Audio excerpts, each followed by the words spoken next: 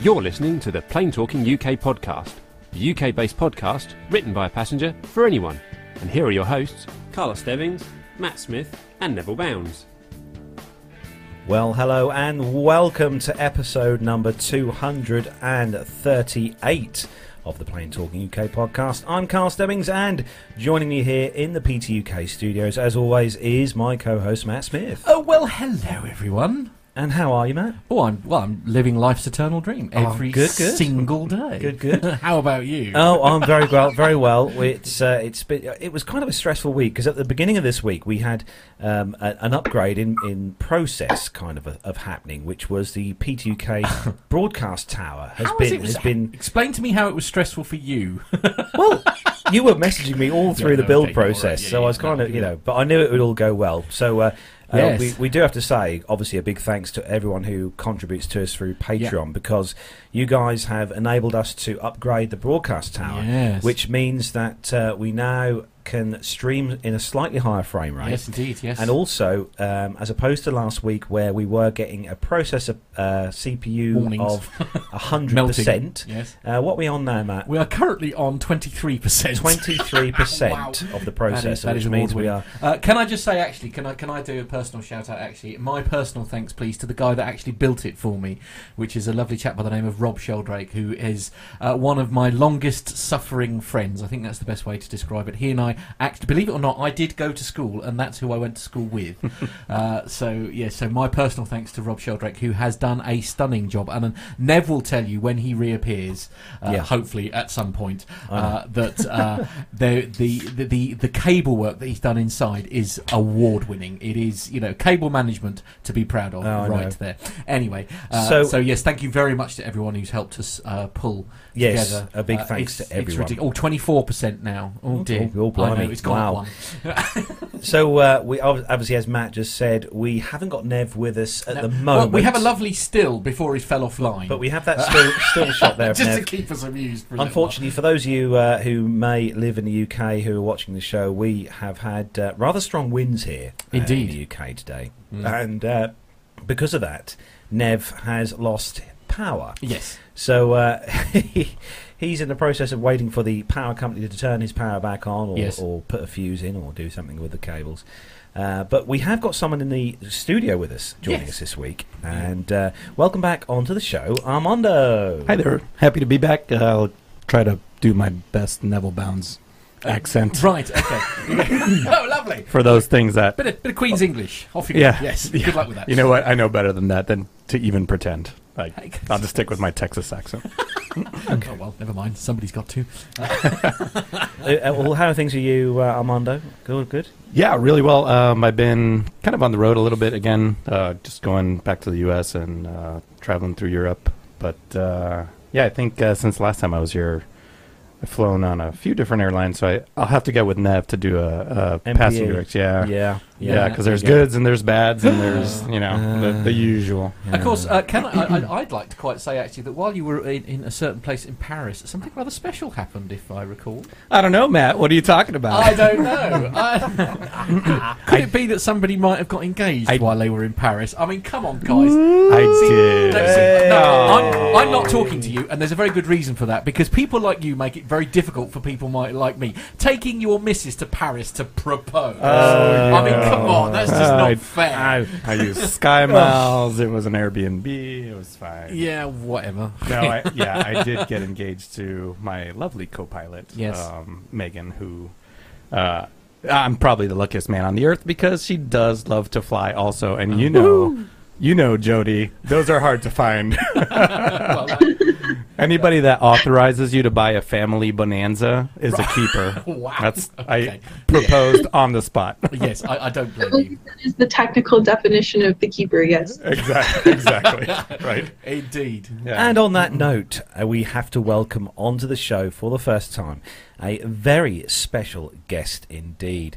She's not only a commercial airline pilot, but also a aerobatics pilot as well, and flies the awesome pits, which we've all seen at the air shows here in the UK, around the different air shows here, which is awesome. But welcome onto the show, Jody Ruger. Hi. So, Jody, whereabouts on the fine planet Earth are you? I am in Toronto, Ontario right now. Wow, it's a lovely part of the world. I'm guessing it's less windy there than it is here, Jodie. Yeah, I mean, yesterday we got a little bit, but nothing that would knock out the power. So I think you guys have it a little worse. Yeah. So yeah, mind you. To be fair, I mean, especially out there, I mean, the extremes of weather are nothing like here. We get a little. Yeah, you bit get real snow, Yeah, Jodie. absolutely, actual snow. not snow. No As we- blizzards. Actually, Ottawa had a tornado not too long ago. Wow. No, that's Okay, we quite didn't get scary. that. Yeah, absolutely. Auntie Liz is saying hi, by the way, Jodie, because she's actually based in Toronto as well. So, yeah, Okay. yeah, small world, isn't it? Okay, Carlos, we should probably do some. Yes, I think we should do. Hopefully, Nev will be joining us Hopefully later. Nev. By the way, so we're just waiting for the power to come back, and So, then he will join us at some point. Quick we hope. time check then. It is the 12th of October. It is just come up to 7:20 in the evening here in the UK. And we've got loads of stuff to pack into the show this week. We've got the regular news stories coming up first. We've also got the very last of our interviews from Farnborough 2018 this year, which features Captain Nick, Dr. Steph from APG, from the Airline Pilot Guy show. And also we've got a special interview as well, which Captain Al, he put on his serious cap, Captain Al. Did he? What? And The Captain Al? The Captain Al. Put on his serious cap, and he had a good chat with dispatcher Mike, and this was at Oshkosh this year, and Captain Al had a chat with him. So we've got those coming up midway through the show, and then we of course are going to have a real damn good chat with Jodie, all about her flying career and how things got started with her. So we are going to start the show then, as we do each week, with our rundown of the weekly news from around the world and the UK. So if you're ready, Matt, I am. and if you're ready, Armando, Ready to go? and if you're ready, Jodie, Yeah. let's go.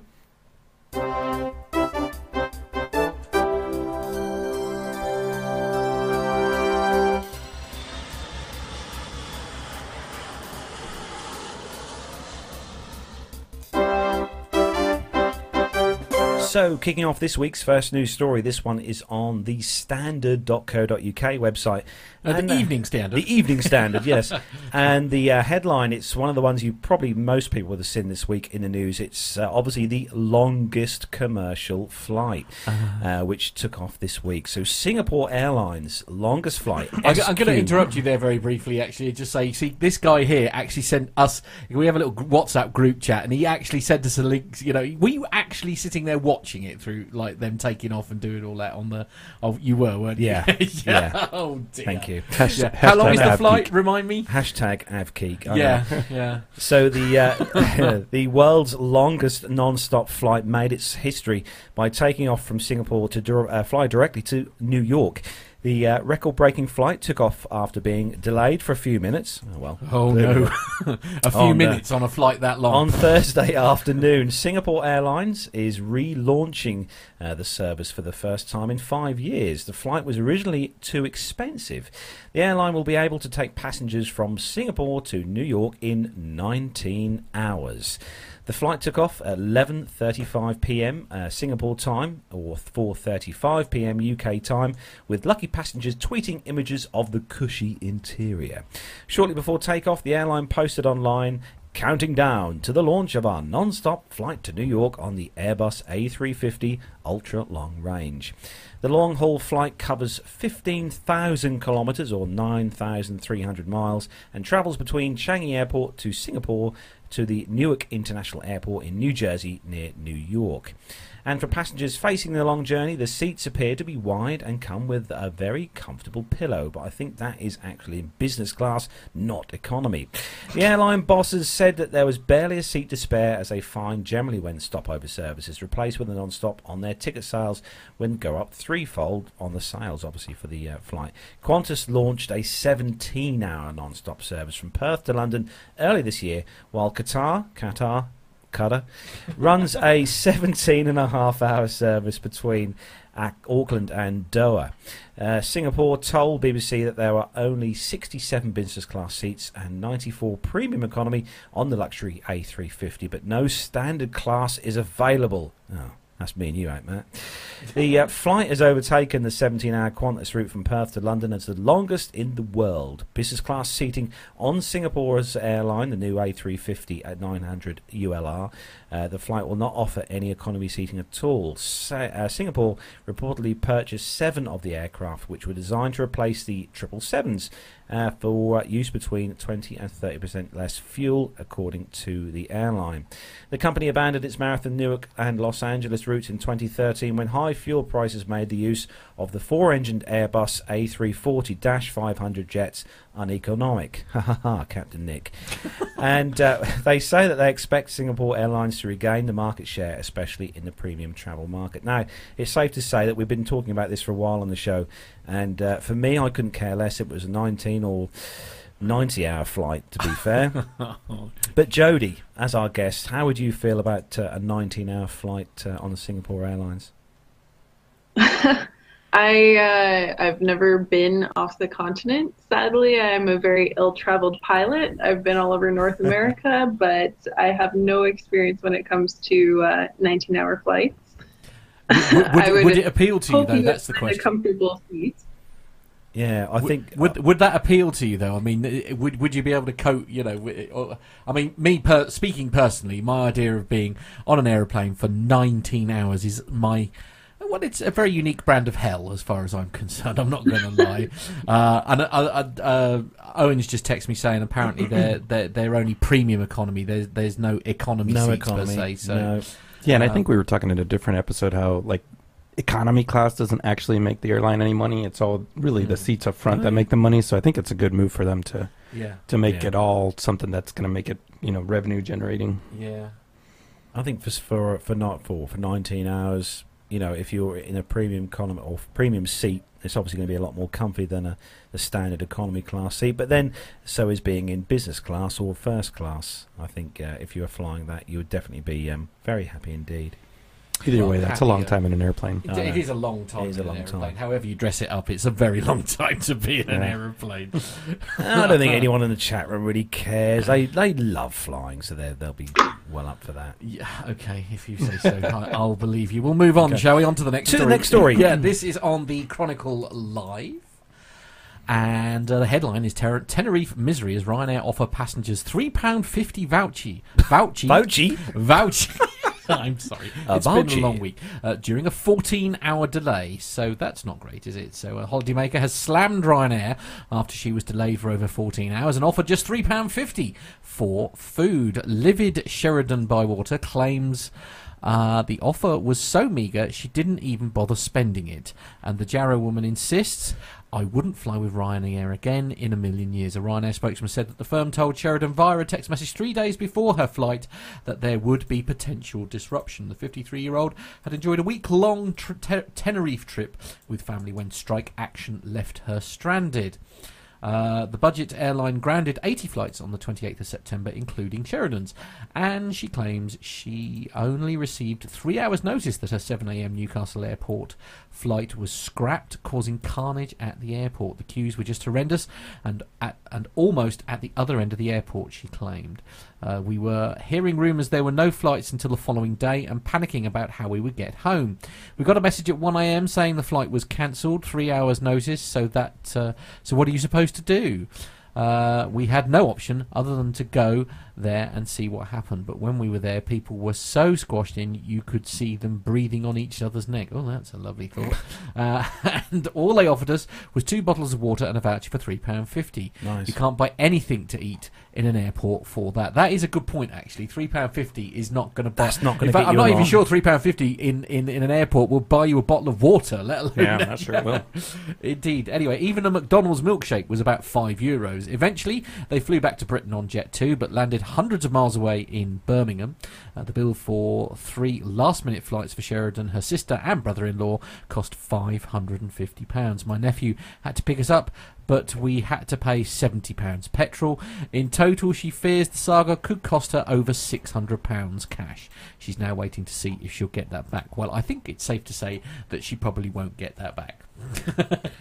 I was just actually looking on the currency converter, obviously for our guest Jodie. That equates to about $6 Canadian. Oh wow! I'm guessing that's not going to get you a lot, as in regards No, to... especially not at an airport. No. That's not good. Weren't you just talking about trip insurance and what a good investment that is? Yeah. Holiday insurance, yeah. Always go with the holiday insurance. So, moving on to the next story then, and it's. Do you want to take this one? Because obviously Nev's not here, Armando. So, do you want to? Sure. It's from Business Traveler. British Airways plans to operate the A380 to Dubai. Woohoo! British Airways. I just said that. It's believed that it's the first time British Airways will have taken its A380 flagship to Dubai on a daily scheduled basis. Spring 2019, during the time of the runway maintenance in Dubai, which I think you guys talked about a couple weeks ago, will be operating its flagship A380 daily out of London Heathrow. BA taking advantage of its A380's superior capacity between April 16th, May 4th, and it will operate only one daily flight. There's no official announcement yet. It'll operate as BA 107 and BA 106 on the return trip. Let's see. Oh, yeah. So it means for the first time, BA will have a worthy product to compete with Emirates on this route. It must be remembered that BA is a hub airline carrying many of its passengers through rather than to or from London Heathrow. So these are perfectly timed flights for those passengers that will be making connections to or from domestic mainland Europe and transatlantic destinations. Let's see. Moving ahead. They say in order to ensure we're carrying as many passengers during this time, we plan to operate one of our flights using a larger A380. That's from a BA spokesperson.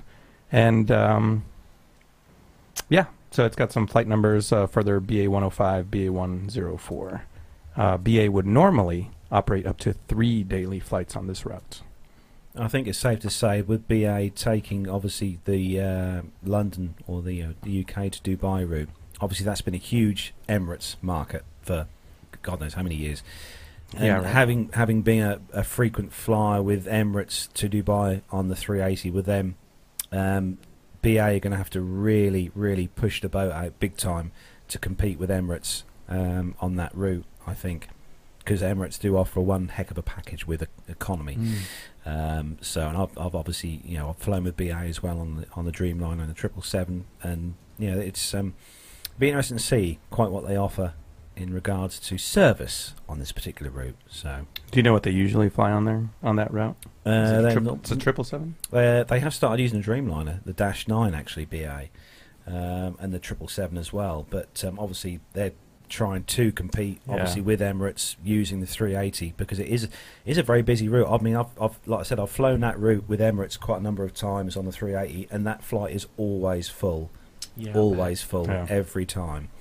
It is a very, very popular route indeed from the UK to Dubai. So, well, there you go. Now Nev has a new destination to go to. Nev. Does, there we go. absolutely. I know you're watching somewhere, Nev. With some power. He's got his. He's trying to anyway. His Duracell batteries in somewhere. So the next story. Moving on, and this one, it's special. It's a competitor. It's a competitor, yeah. This one is on the independent.ie website. Canadian airline WestJet launches new non-stop Dublin to Calgary service. So Dublin Airport is set to get another new route next summer, with Canadian airline WestJet launching a service between the capital and Calgary. The city in Alberta played host to the Winter Olympics in 1988. WestJet is already operating a seasonal service between St John in Newfoundland and Dublin using the 737. But the new non-stop service between Calgary and Dublin will use a brand new Boeing 787 Dreamliner. Well, fingers crossed if the engines are working. It will depart Dublin at 1:45 p.m. and arrive in Calgary at 3:05 p.m. local time. The return journey departs Calgary at 8:45 in the evening and arrives at Dublin at 11:38 a.m. local time. WestJet's new service also offers potential onward connections to 24 destinations, including Vancouver and Las Vegas. The service will commence on June the 1st next year and will coincide with a new route from the carrier to Paris from the Canadian city. An existing service to London Gatwick from Calgary will now operate using a Dreamliner. It currently uses a 767. The 320-seat Dreamliners will be including 16 private pods with lie-flat seats, 24 premium economy seats, and economy seats as well. And the Dreamliners will be flying next year's routes among 10 of the aircraft that WestJet has ordered as well. WestJet's chief executive Ed Sims said the decision to operate the routes from Calgary using the Dreamliners is a huge vote of confidence in the local economy and the airport. Alberta's connectivity with the rest of the world is vital to our economy, said Mr. Sims. And the story goes on. It does say here that he expects that new routes to bring up to 150,000 new visitors a year to Calgary. So there we go. So WestJet moving in leaps and bounds. I think they've brought some new aircraft, actually, WestJet. Do you know much about the airline, Jodie? Yeah, I'm familiar. Obviously, based in Canada, they are. So you've obviously seen them at the airports here and there, flying around. Is that mostly short haul stuff that WestJet do? Do you know, Jodie? Well, it's a lot of Canada and the US flying, but there is some international, so that's going to expand it quite a bit, which will make it a bigger competitor to Air Canada, which is our other major airline. So maybe we'll have two airlines in Canada other countries have heard of. Yeah, I do have one positive experience with WestJet, just flying Miss Megan out to Paris. Terrible flight delays. It was weather. So she was on WestJet from Boston to I think Halifax, and then Halifax to Charles de Gaulle, and she was getting the notifications on her phone from WestJet saying, "Hey, your flight is delayed." By the time she got to Boston from Charlotte on Delta, WestJet had already taken care of everybody on the flight. They knew they weren't going to make because I can't imagine that they're making that many connections out of Halifax. So they knew everybody on the flight was not going to make their connections. So they had already rebooked them on other airlines. It was a complete non-issue. As soon as she landed in Boston, they just said, "Here's your ticket on Delta. Really? You're on the next flight to Charles de Gaulle," and it was a direct flight instead of going through Halifax. Really? So it's almost an improvement then to what she was. Yeah, absolutely. Actually, so thumbs up to WestJet, at least in the last 14 days. Wow. Okay. Right. Well, there we are. As you heard it here first, ladies and gentlemen. Positive feedback. Absolutely. So moving on to the next story then, and who wants to take this? Which one is this? On independent Saudi Arabian. Oh, is it? Okay. All right then. Sorry. Actually, yeah, Matt. This one is good. Is it? So this is on the Independent, yes? Yeah. So this is. What's the headline, Matt? I don't know. I'm currently being whinged at because apparently I've got an ad blocker on and they don't like it. But anyway, there we go. So this is the Independent, and it says Saudi Arabian Airlines denies passenger boarding for wearing shorts. Huh? Oh dear. A man has been refused entry onto a Saudi Arabian Airlines flight for wearing shorts. Jordan Bishop, a Ford's contributor and founder of corporate flights Concierge Your Oyster, was due to fly from Jakarta to Istanbul via something I can't pronounce with the airline on the 3rd of October. However, when he attempted to board the 4 p.m. flight, he was pulled aside by a member of staff. According to Bishop, the gate agent gave him an awkward look and asked him to step out of the queue. A manager came over and told Bishop, "Sir, I'm afraid we can't allow you to board. You cannot fly with Saudi Air with wearing shorts." Bishop was asked if he had any trousers he could change into. He didn't, and subsequently informed, "If you don't have pants, I can't allow you to board." Saudi Air only has a vague description of its dress code on the website, which states Saudi Air is requesting from their guests to abide by a dress code whereby they are clothed in a manner that is in line with public taste or not offensive to other passengers. Now, it's the first time I've heard of. I mean, I could understand it if I was wearing shorts, because my legs are so white. I mean, that I look like an albino when I'm wearing shorts. To be fair, but it's just like that seems like a bit of a. It seems a bit extreme. Anyway, Bishop came up with another way to beat the system when it became clear that I had no other option but to find a pair of pants on my own. I ran down the length of the terminal until I found a travel kiosk selling sarongs. Oh, wow. I brought the first one I saw, raced back to the gate and tied it around my waist like a full-length skirt. Gate agents exchanged glances but gave him the go-ahead and let him board the flight. Saudi Saudia is the national carrier of Saudi Arabia, a country which follows a conservative interpretation of Sunni Islam. In August 2017, the airline hit headlines for issuing a strict dress code for passengers, stating that it would refuse to fly women exposing legs or arms, or wearing too thin or too tight clothes, and men wearing shorts exposing legs. Oh, okay. Well, I mean, okay. I mean, I won't read any more of it. We get the gist of the story, but I think perhaps if what the gentleman is saying is they're a bit vague in regard to their dress code, perhaps they need to make it more obvious that shorts aren't. Except, you know, I mean, it says later on in the article that it hit headlines earlier last year because of, you know, the strict dress clothing. Yeah. You know, I mean, they have their rules, and obviously, I mean, it's the same. It's like the same when you go to an Islamic country, you have to abide by their rules. I mean, that's the bit. That's the big. No, but that's the thing. You're visiting, I always do. You're visiting their country. Yeah. I mean, it's a shame the same courtesy isn't extended to us. But anyway, when they come to the UK, but we'll gloss over that and move on. Well, you know, I'd love to hear Jodie's take on this too. But you know, there's the extremes. But there's one of the reasons that I got into flying. I remember flying as a kid on Eastern Airlines on an L1011.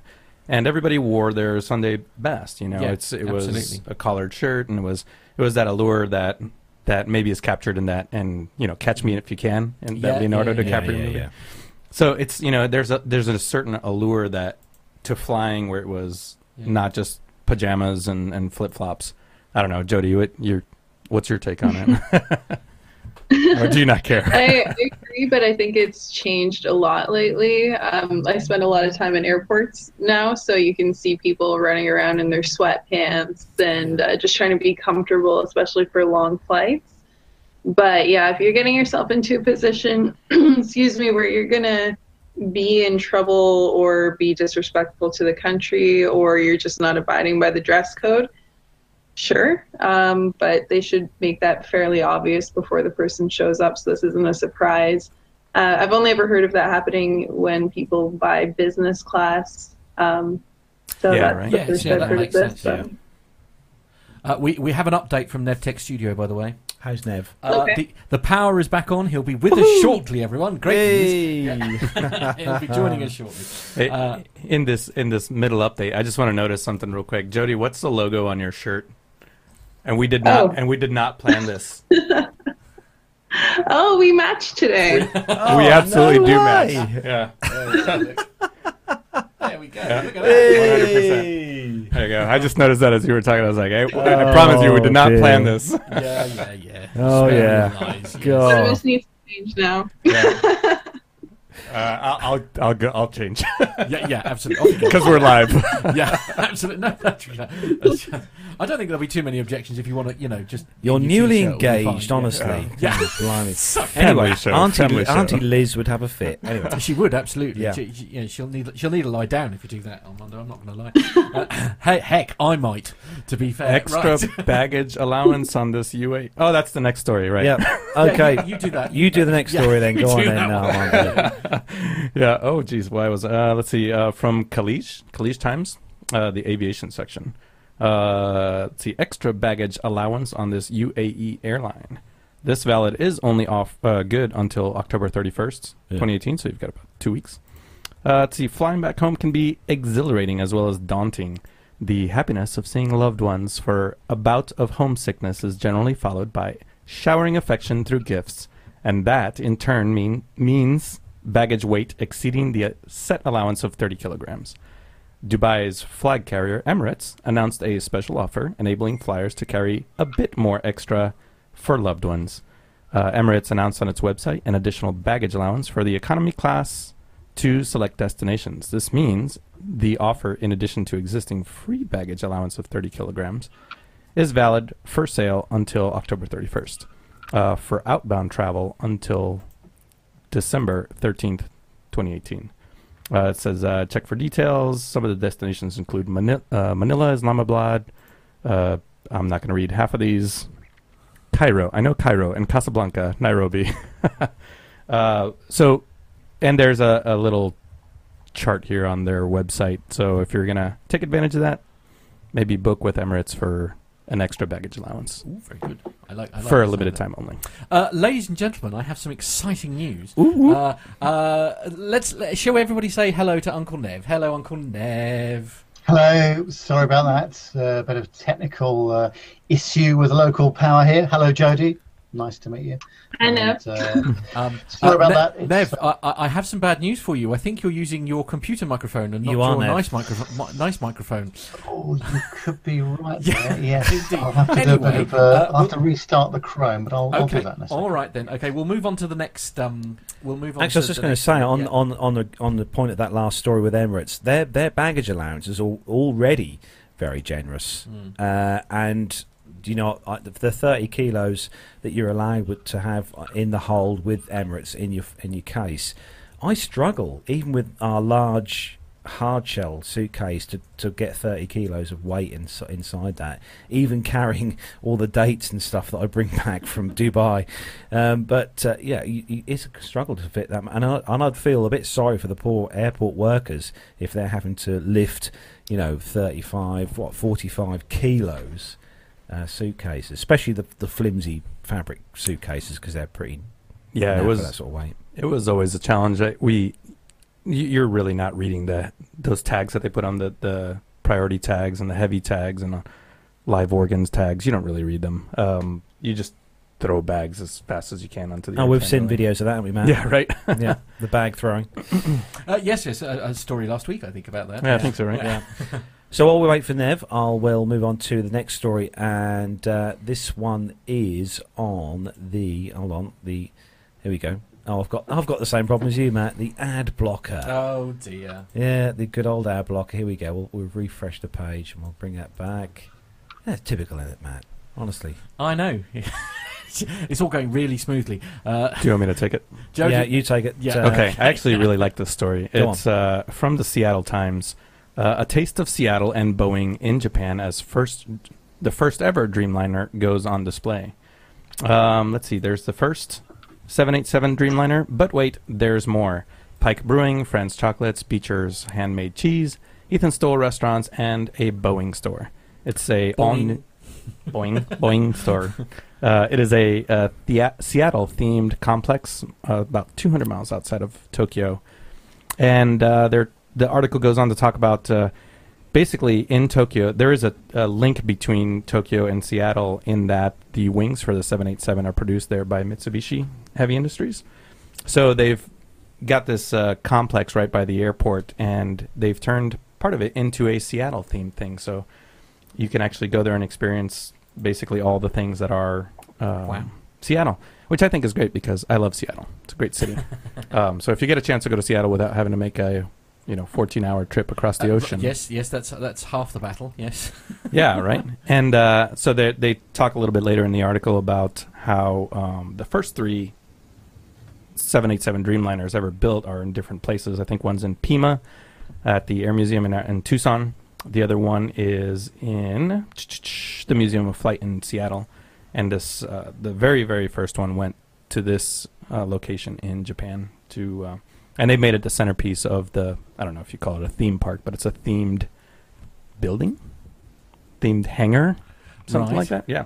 So I think it's pretty cool that there's an aviation-centered attraction there in Nagoya. And having the first Dreamliner there was pretty. I think that was 001. That was Yeah, it's designated, ZA001. 01. Yeah, the first ever one. And obviously, museums have all these amazing old aircraft in from years and years ago. I suppose from the wars and stuff like that.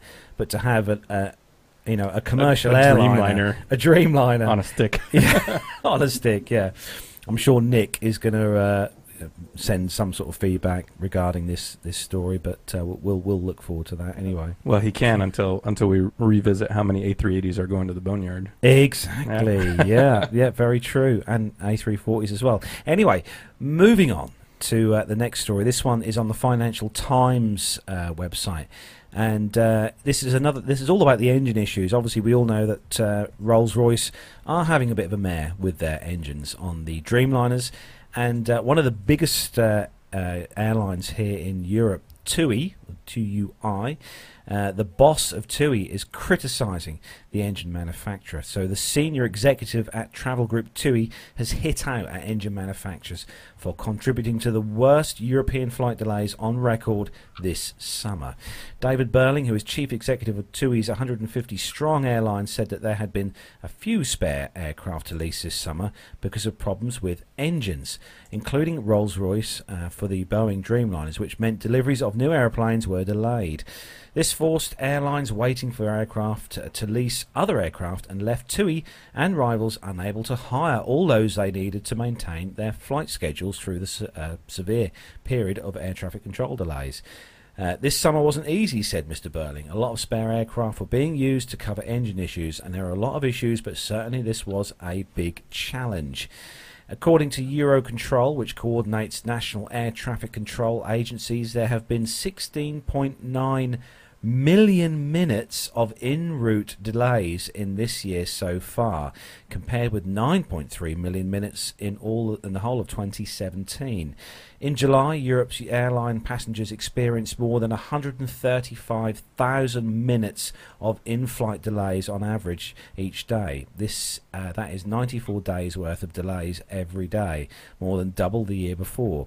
TUI has 17 787 Dreamliners in their fleet, although its planes have GE engines, not Rolls-Royce Trouble Trent 1000 engines, so are not directly affected by the problems. Rolls-Royce has said that the problems will cost the company at least £1 billion between 2018 and 2020. The company is in the process of redesigning its Trent 1000 engines. Rolls-Royce has said it was continuing its intense focus on resolving Trent 1000 issues, and our customer face sincerely regrets the disruption caused by the need for additional checks and maintenance on the engine. I take it, Jodie, you must have obviously heard about the issues that the Dreamliners have been having with the Rolls-Royce engines. I'm kind of living under a rock during training right now. If it's not in the textbook, then no. No. Is it an emergency procedure specifically related to what's happening? But it can be. Yeah, basically, Jodie, if you go to London Heathrow Airport now and look round the British Airways and the Virgin Atlantic maintenance hangars, you'll see many Dreamliners with no engines. And that's exactly what it looks like. Yeah, we did have some pictures actually earlier on in the year from that. But so moving on to the next story, and I've got to bring I don't this know. back Should up. we get Nev to do one? Seeing as Nev, are you back? Yeah, Can you hear me on my my posh microphone? you sound Yay! lovely now. Yes, you're Nev. A1 again, sir. I'm very excited. Nev, we've got a tech story for you next then. On, Oh, what story is that, Carlos? Can you this tell one me is on the inc.com, inc.com. This is Delta's free Wi-Fi. It is, and if there's one thing we can all agree on, it's that airplane Wi-Fi generally sucks. It's way overpriced, and it craps out half the time. You can get fast, free Wi-Fi almost everywhere now, from Starbucks to McDonald's. So why not on airplanes? Well, Delta Airlines CEO Ed Bastian is right there with you. He says it's time to put an end the charging for in-flight Wi-Fi. We're going to make it free, he says, at the Skift Global Forum late last month. Bastian didn't roll out an exact timeline, but he says that Delta is testing a new wireless system in its Airbus A220 planes. The first just took a maiden voyage a couple of days ago, and Delta is expected to officially add several A220s to its fleet by early 2019. He promises that this isn't the sucky, unreliable in-flight Wi-Fi we've come to expect from every airline. And that's a technical term, is it? It is, yes. From the top. It's an entirely new wireless in-flight entertainment system that's supposed to be faster and more reliable. Bastian says that this means that Delta will no longer have to hardwire planes with internet, vastly reducing installation costs. Bastian claims that the new wireless network will be 2/3 cheaper to install than the traditional systems, which he estimates cost Delta $1 million per plane. I quite believe it. In-flight Wi-Fi is often so pricey because a third party provides the service, not the airlines themselves. Those companies charge the airlines steep installation and operating costs, which the airlines then pass on to passengers. Delta currently partners with GoGo in-flight for onboard wireless. A pre-purchase day pass runs at $16, a monthly pass is $49, and an annual pass is $599. Right now, the only other US carrier to offer free Wi-Fi is JetBlue, and with another major carrier offering this perk, perhaps other airlines will follow suit to remain competitive. But don't get too excited just yet. Bastian didn't actually say when this broad, sweeping change was going to happen. The airline aficionados at the Points Guy say that this isn't the first time Delta CEO has made such a bold claim. One has to wonder if it's truly feasible in the near term. TPG writes. I've only got one thing to say about that. Bandwidth. Yes, indeed. I should just actually. Owen's just sent me a message because he's watching it on his TV in a hotel room at the moment, and he's just sent me a message that said it's quite shouty. So the message is in capital letters. All right, so just bear that in mind as I read this out. It's a metal tube being hurtled through the air close to the speed of sound at 37,000 feet. What are people expecting? Yeah, I see his point. Yeah, you see his point, do you? I see his point. Right. Yeah. Okay. Yeah. Honestly, Jody, you fly obviously. You fly aerobatic aircraft and GA aircraft, and you see the world like Armando and myself. You see it from a completely different aspect for people on the ground as such. It's amazing when you're flying. When you're on an aircraft flying from point A to point B, do you want to be watching stuff on your tablet or on a screen, or would you rather be looking out the window?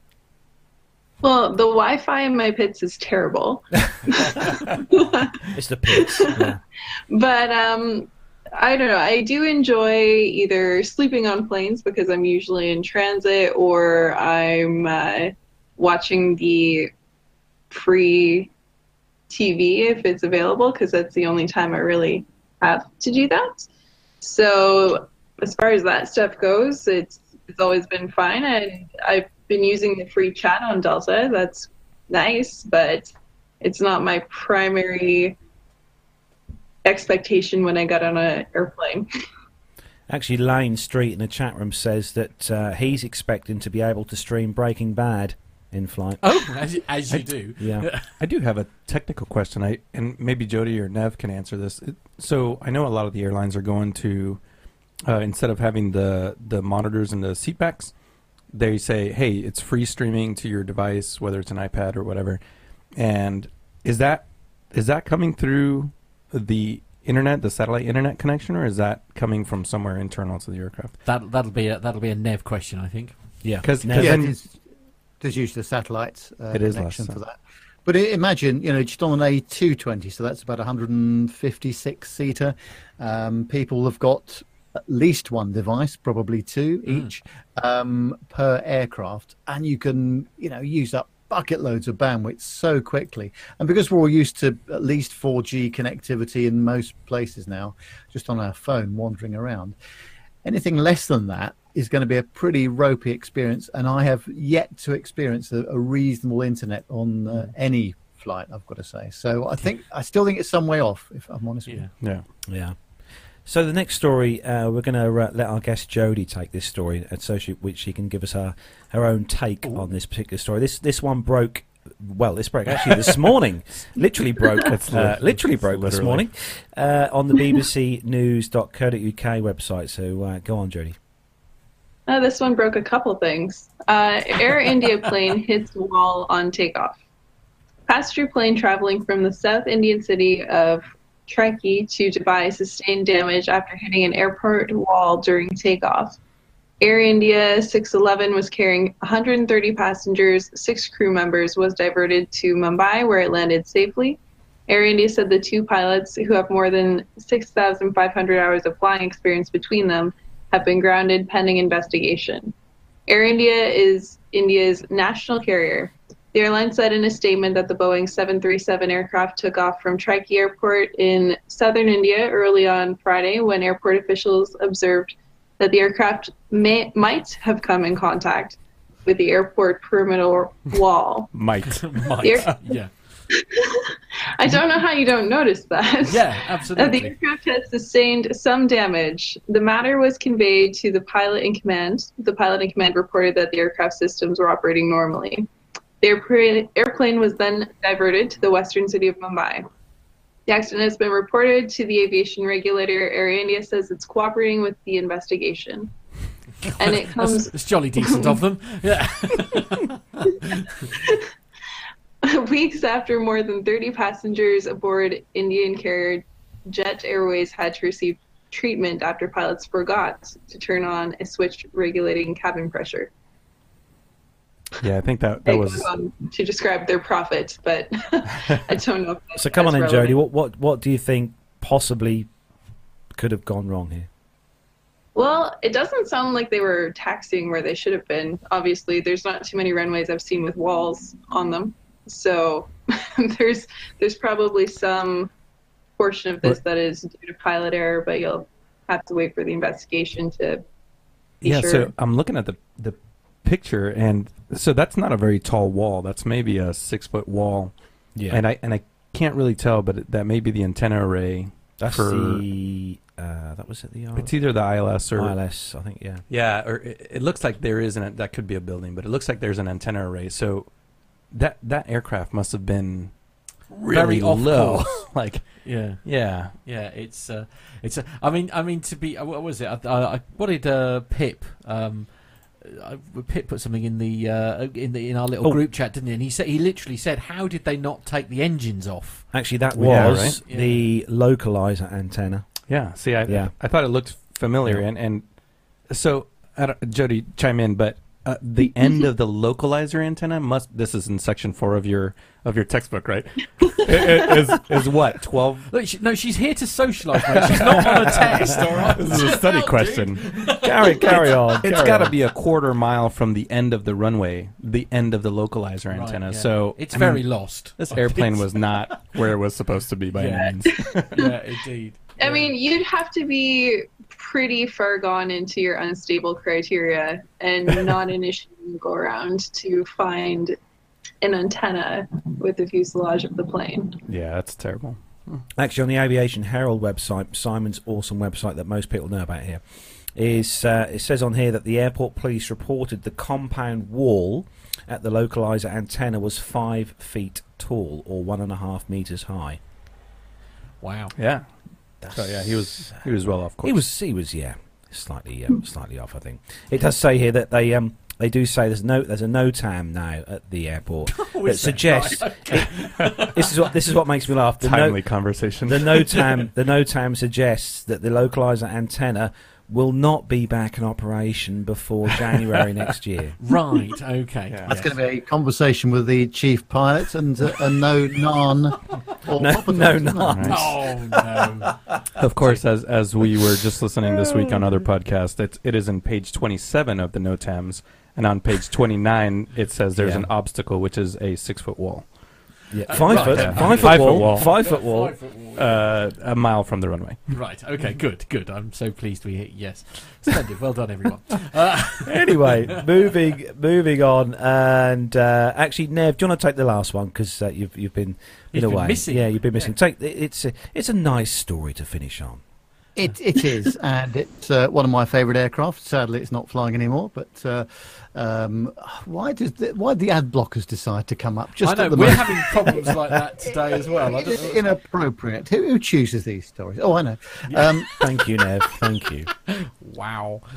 Well, this is on the Manchester Evening News.co.uk, and it says that kids will be able to climb aboard the iconic Concorde at a special event at Manchester Airport this October half term. And the Runway Visitor Park is hosting short tours of the plane as part of its midweek Madness event. Families can pick a slot between 11:30 and 2 p.m. to experience sitting in the luxurious leather seats where royalty and celebrities once sat, whilst hearing about what it was like to fly on the aircraft. Visitors will also walk beneath Concorde's wings as they take in the wonder that is Alpha Charlie, the name given to the supersonic airliner. The 20-minute tours are taking place on Wednesday, October the 24th, and can be booked online. They cost £5 each. And also during half term, the park is running its Children's Flight Academy, where little ones can try out their hand at being a pilot. Kids can get on board a real aircraft and learn about the different roles on board a plane. There are separate 90-minute sessions running on October the 28th at 10:30 a.m. for children aged 4 to 7 and at 12:30 p.m. for those aged 8 to 12. Tickets for these cost £7 each and can be booked online. Around an hour of the tour is held in the cabin of a Monarch DC-10 aircraft. The remaining time is spent outside at the runway visitor park, where you'll use the viewing mounds to observe the aircraft taking off and landing and other movements on the airfield. There's also a play area, a gift shop, and parking costs £2 a day for the midweek Madness events. And I've got to say, Manchester Airport is one of the nicest spotting areas. Definitely. The Concorde they've got there, they do some technical tours of it. I've done that twice now, a few years ago, and it is absolutely excellent. So I really recommend it to anybody who's either in the area or just fancy a trip up there. They do a fantastic job at Manchester, don't they? The viewing area is quite famous, isn't it? Actually, because they still have like a viewing deck on the top, don't they? There's a mound there. There's a big, huge mound there. No, isn't there something? There used to be something in the airport itself where there was like a viewing gallery upstairs. I don't know about. that was a while ago. Adrian Meacham took me to see this Concorde when I visited him a few years ago, and there's a really large viewing area right on the literally on the taxiway, overlooking the runway.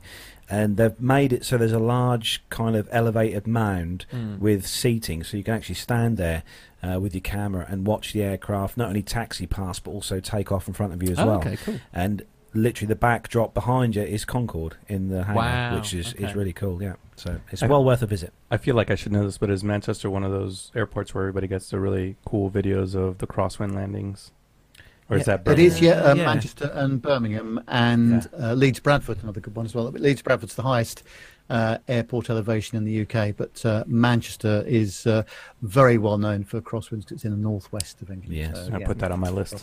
Actually, a certain Mr. Bounds sent me a message this afternoon to tune into a certain channel, Nev. What was that? Oh, yes. That was Big Jet TV, and they were live from Heathrow this afternoon, and there was some cracking crosswinds coming into 27 left, and they were crabbing it in something unbelievable, weren't they? And, but I didn't see any go-arounds at all. All of them did a great job, actually, didn't they? Because of the wind, you mean? Yeah, I think nearly every, especially the large heavies, every aircraft that came in, Nev, came in left-hand landing gear first. Yes, it is. Yeah, it was quite interesting watching that. That was good. Yeah, but it's addictive viewing, isn't it? I thought, I'll just tune in for 5 minutes. An hour and a half later, I'm still watching it. Oh, so that is where we are going to bring the commercial news segment to a close, and we're going to hand things over to Nev to introduce what's coming up in the interviews next. Well, we've got a couple of excellent interviews next. We've got the interview that, actually, Captain Al is a pretty good interviewer. Actually, you give him some gear, give him a microphone and a recorder, and he does a great job.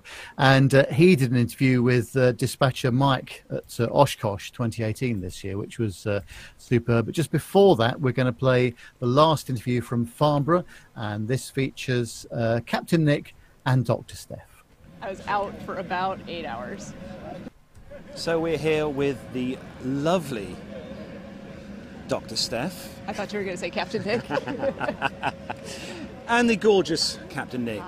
Hey. How are you guys? Very well. Yeah. Enjoying your time here in the UK? As always. Excellent. And I'm hungry. And you're hungry? Yeah, I haven't had thirsty. breakfast yet, and I've already walked 3 dogs and driven all the way up here, and I'm hungry and thirsty, and all I'm doing is standing here in the dust and talking to people. And, Steph, you had an epic flight here yesterday. I did, yes. And a long day. A long day. I'm guessing you slept incredibly well last night. Incredibly well. It was so. As soon as my head hit the pillow, I was out for about 8 hours. It was great. I'm feeling very refreshed and ready to enjoy the air show today. So. And how are things at Casa del Anderson? They're tolerable. No, just kidding. No, Julie has been wonderful, gracious host as always, making sure we're well fed and well looked after, and Mick as well. all I've done is show her where the beer was. But that's an important job. Exactly right. We can't knock that But job. now she knows it's a bit of a problem. Yeah. Well, it's only a problem for the amount that he's going to have remaining at the end of the weekend. That's true. I should But I probably must admit, restock the. it's the not beer often fridge. you see someone drinking beer for breakfast, is it? Oh, I wouldn't know anyone who would do that. actually, I was Can't actually going to imagine. say, Steph, one of the big questions I think everyone will want to know is, have you had a run since you've been here? I have not. I know. I mean, I invited to let her run with the 3 dogs this morning, but no. Well, I just found this out about 20 minutes ago that I was invited for the run with the dogs. Oh. And the walk with the dogs happened about 3 hours ago. you were still I was asleep. still asleep. No one woke me up. So, quick passenger experience bit Yeah. then, as we have got Nev behind the camera yes. here. You flew over with American Airlines. American, and you're in business class, weren't you? I was. They were kind enough to finally honor my upgrade request, which still cost. It wasn't just a free upgrade request. It still cost me about the remaining amount of points I had in my account with them. But it was worth it because I did have a little bit of a stressful time getting to the airport 2 days ago. So it was nice to have a hot meal and be able to sleep on the flight. Comfortable enough. It was an A330. It was Comfortable enough. Comfortable enough. It seems to me like it would be very comfortable. comfortable enough. I mean, I slept. Not quite like Qatar 380 then. Not quite like. I've not flown on one of theirs. I flew on an Etihad. Oh, it's Etihad, Yeah, is it? yeah. Okay. Yeah, that was very nice. But no, I mean, I hear they're a bit of a shower. They are a bit of a shower. You can take one too if you'd like. Oh, good. Excellent. But is it right you're slumming it on the way home? I am. Like I said, I ran out of points. I don't have any more points available for upgrade requests. But no, it'll be fine. It's a daytime flight, and I've got a window seat. And currently, last time I checked, there's no one in the seat next to me, so it might be a whole good. nice little row of two to myself there on the Yeah. side. So. Or you might have a screaming child there. Well, they'll probably be behind me kicking the seats. That's usually how it goes. But no, all in all, it was a very nice flight over. I've American Airlines did a great job as usual, and I've no complaints. Excellent. So we're back at Farnborough again. 2 years ago we were all here. Can you believe it was They 2 were. years ago? I know. And the weather's great again. I know. See, Yeah. we bring the nice weather with us. But we have had Nick. We have had our fair share of good weather though, haven't we? For the Jilly last few months. is finding it distressing because all her lovely plants in the garden are dying fast. So she's out there trying to work out how to keep them all alive before the hosepipe ban hits. But it's been hot and lovely. So great for a visitor, but for those of us who live here, and I need to think about getting some air conditioning. I tell you. I don't know. I brought a raincoat. I'm always prepared in the UK because it seems like most times I come, it actually does rain, but not this time. This time. Nope. So any particular aircraft you're looking forward to seeing then, Steph? Obviously we've got the A350-1000, the A380 just behind you here, the high fly. You know what? Actually, on the list of things, I'd like to see the Harrier. I don't think I've ever seen one of those fly. They're good. Yeah, I'm looking forward to that. I'm trying to think what else was on the list of displays for today. Probably that more than anything else. And I always like seeing the military displays. I'm not much of a military aircraft person, but those displays are always the most exciting, I think. There's a Cessna Caravan just down there. I on the saw thing. it, yeah. I just wonder whether you're going to be wanting to jump out of that at all later on. You know, if they're offering and someone's got a spare parachute, because I did not bring mine with me. Maybe. But you've been flying with Pip, haven't you? You've had a little jolly with Pip. Yeah, Pip was kind enough to invite me out to go for a little sightseeing flight yesterday. So we were a little bit of hooligans. We went and buzzed Nick's house a little bit. Yeah, I know, and I need We just wanted to make sure that they I were need to awake. put the little roof tiles back on. I still yeah, haven't sorry done about that. that. We'll take care of that. Good for job you. it's not raining today. And You then they enjoyed actually, and then they allowed us to kind of fly very near to the airfield here, so we were able to see a lot of the aircraft still just parked. Apparently on there was the- an element of name dropping. No, we would never. Friends in low places? Well, actually, tall glazed buildings. places. Friends in tall buildings. Yeah, Yeah. friends in tall buildings, Yeah, exactly. quite helpful. Well, I sincerely hope you enjoy the rest of your time here at the show. Absolutely. I mean, obviously, you don't live that far away, Nick, so it's... No, we're about 30 minutes yeah. away. So, But no, Steph, I hope you enjoy the rest of your time here. Thank you. It's Yeah, been as great to always. see you, Great to see you guys as well. always. And we've got the also- meet up tonight as well, which is going to be great. absolutely, and still hoping I can get up on the 18th. Yes, for the barbecue, for the PTK Absolutely, barbecue, yeah. yeah. Enjoy it. Sadly, I will not be able to make it back over for that. I know. Unless I win the lottery between now and then. No, I still won't be able to make it. I have other prior engagement. I'm sorry. Okay, we'll let you off. All right. Right, well that's it then. We'll crack on. So here we are in Oshkosh then. It's day 2 for me. I'm finally getting in tune with my surroundings. And guess who I've bumped into? I've bumped into Dispatcher Mike. So how's it going, Mike? I'm doing very well. And technically speaking, Oshkosh is on that side of the road, about 200 meters that way. We are in Fond du Lac, Wisconsin, because my aircraft parking spot is so far south, I've left the city. Yeah, to be fair, I have got my lenses in, my corrective lenses, and I think I can just about see Oshkosh. So you're kind of like halfway there, nearly, not quite. So do you get the sticker or do you not get the sticker for 2018 Oshkosh? I had a Cherokee cut me off on the Fisk arrival and was very close to me, so I'm going to say I still get the sticker.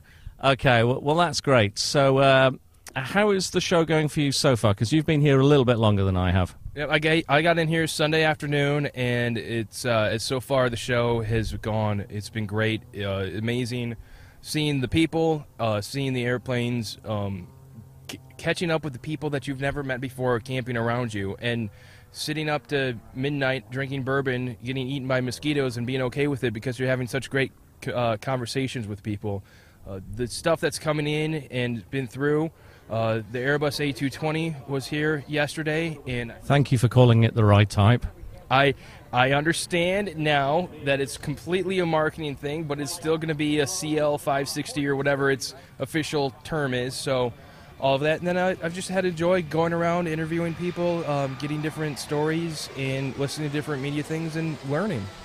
Okay, well, that's great. Now, just to give the listeners a sort of a little bit of a mental picture, as it were, we're stood in a very, very large field surrounded by aeroplanes and tents. Now, for listeners in the UK, this would be an alien concept because very few people would contemplate camping underneath an aeroplane just because of the complete uncertainty of the UK weather, although obviously this year being the exception to the rule.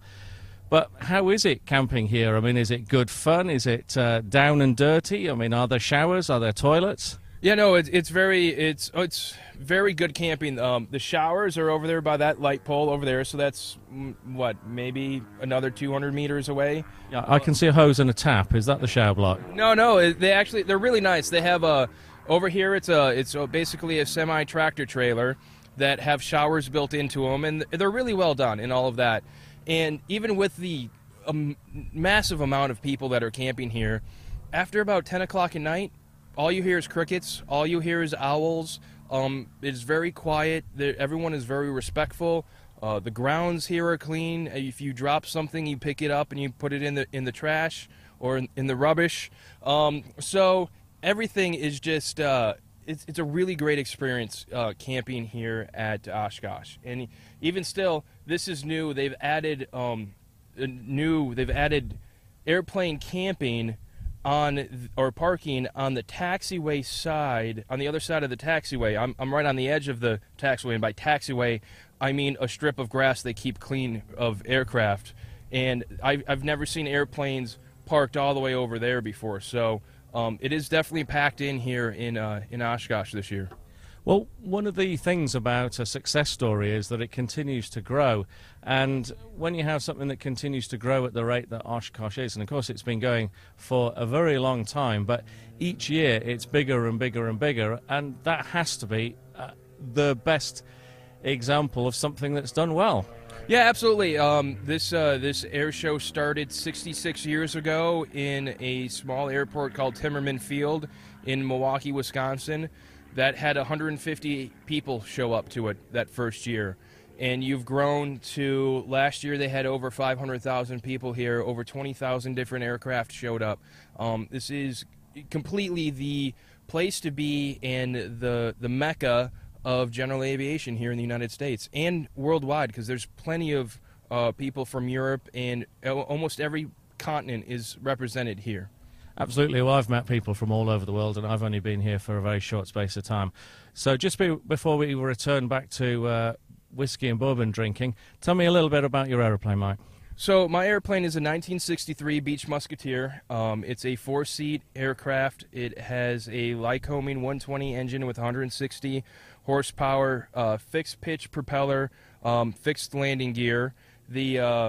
It's a very solid airplane. It is. I say solid. It's very stable. It's very fun to fly once you get it trimmed out, and there's very little movement in the aircraft. It can pretty much fly itself.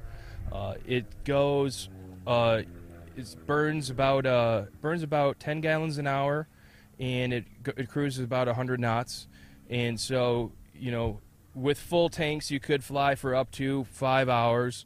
The only limitation then would be your bladder or the room in the Gatorade bottle. It's a good airplane. It's really not meant for going super long cross country in it, but I make it work out. Okay, so just finally, your journey up, just in sort of roughly in hours, how long did it take? It took 7 hours to get to my stopover with my parents, and then it took another hour and 30 minutes to get into Oshkosh, and then it took another 45 minutes to taxi from the runway to my parking spot. Thanks very much, Mike. I really sincerely hope that you enjoy the rest of your visit here and have a safe journey back home. Thanks very much, Alan. You guys have a safe journey back home, too. We will. Thanks a lot.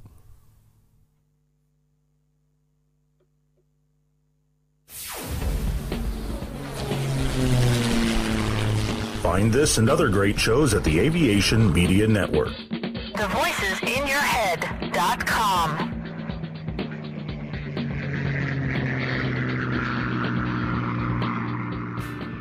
The Plane Talking UK podcast is a voluntary project that aims to keep you informed with the latest aviation-related stories from newswires across the globe. Producing our content does cost money though. If you enjoy our show, why not help us keep on the air by making a donation towards the server and website hosting fees through PayPal. Any contributions would be greatly appreciated. Are you an Amazon user? If so, why not do your shopping through the link on our website? There's no cost to yourself, and Amazon pay us a small referral fee on qualifying purchases. To find out more about the show and to meet the team, take yourself to our website www.planetalkinguk.com, or find us on Facebook at facebook.com/planetalkinguk, on Twitter via @planetalkinguk, or get in touch via email on podcast@planetalkinguk.com. Thanks for listening.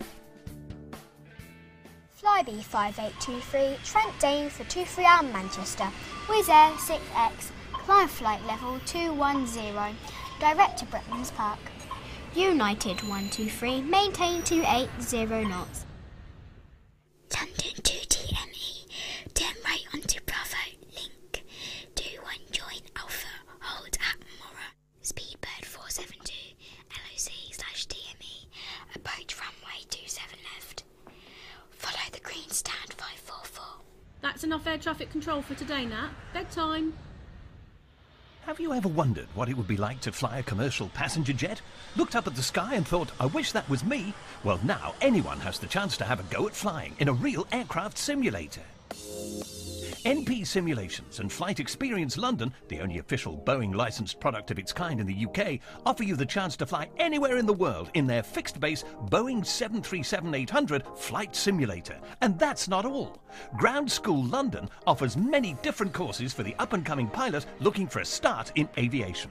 With prices starting at just £109, the sky's the limit. So for the ultimate flight simulator experience, or engaging preparatory courses, including those for schools and colleges, check out the websites at www.london.flightexperience.co.uk and www.groundsschoollondon.com, or call on 020 300 40 616. NP Simulations. Fly your dreams.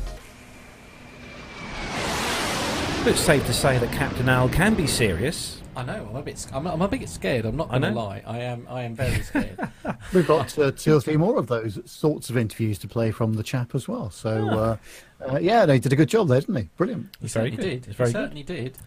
So there is just one more little piece to play before we have a good chat with Jodie, and it was sent in to us earlier this morning by listener Ray Davis over in Australia, and there is a certain air show going on at the moment called Warbirds Down Under, and that's happening in Timor in Australia, and Ray sent us in a little video, and Matt's going to play that for you right now. Yeah, listeners, Ray from Sydney, Australia here. It's currently 7:44 on Friday morning, and I have got exactly 360 kilometres to travel to get down to Warbirds Down Under, which is taking place this afternoon as well as all day tomorrow. So as it implies, we've got a lot of Warbirds, Spitfire, Mustang, some Australian Warbirds such as the Wirraway, the Boomerang, fast jets. We've got the CA-27 Sabre, as well as the Meteor, known as the Meatbox. Really looking forward to getting down there and seeing some old classics. And if possible, I'll try and keep you guys updated and send it to you with some photos and stuff like that. So this is your reporter for PT UK Australia, signing off and saying have a good day. Bye. I'll tell you what, that's dedication for you. Like Armando was just saying, you know, whilst driving, dedicated listener Ray is sending in video. I should stress feedback. he was hands-free. He was hands-free. hands-free. Hands-free off the wheel? Yeah. So a big thanks. Oh, hands-free off the phone. Yeah. A big thanks to Ray Davis for sending that in. Ray also has sent us in a video as well, which we're going to play next week on the show. A really good video, actually, of the display of the wedge tail that we featured on last week's show. That's going to be on next week's show, so look out for that. So big thanks to Ray, and hope you enjoy the show, and keep the feedback coming in. Yeah, do, absolutely. Yeah, so as you will all know, we have a very special guest joining us from Canada today. And Jodie, we're going to welcome you again onto the show. Thanks for coming on. Well, thanks for having me. So Jodie, come on, tell us a bit about where the whole aviation bug kind of thing started with you. For me, it's not really that exciting of a story. I was 12 years old, had to do a project on what I wanted to be when I grew up. We were told we had to take this quiz and it would come up with 200 jobs we'd like. And by the end, I narrowed it down to either a pyrotechnic or a pilot. I like the pyrotechnics one, I do. Don't mind this silly aviation rubbish. Choice. That's a terrible mix. Well, not if you want to get into night air shows. Oh, that's true. That's true. They do true. that at Oshkosh, right? Yeah. Yeah, so I went pretty hard at it. I joined Air Cadets when I was 14 and got my license through them on a scholarship, and from there went on to Sioux College. My family is not really a flying family, so they don't really understand what's going on, so if I wanted to do it, I was going to do it on my own. So it was all scholarships or government subsidies is the way that I had to go about it, but I've had a blast, so...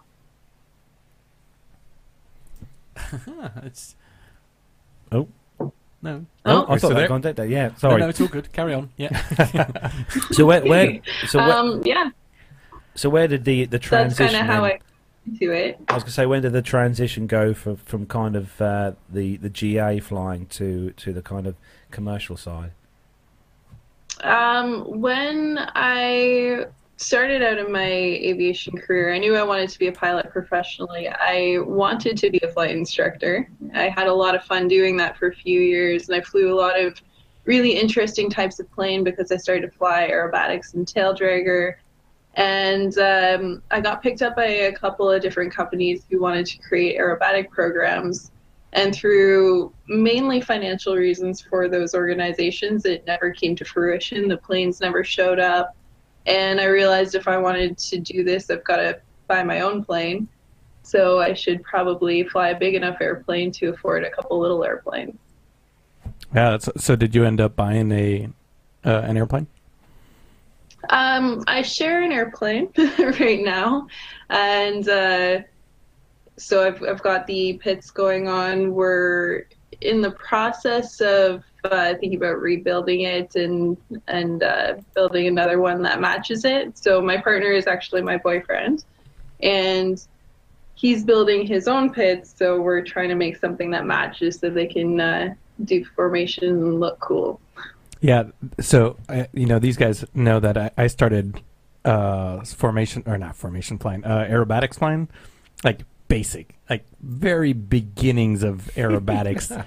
And as a 20-something-year aviator, I have a whole new appreciation for flying and the way the human body is really put to the test doing aerobatics.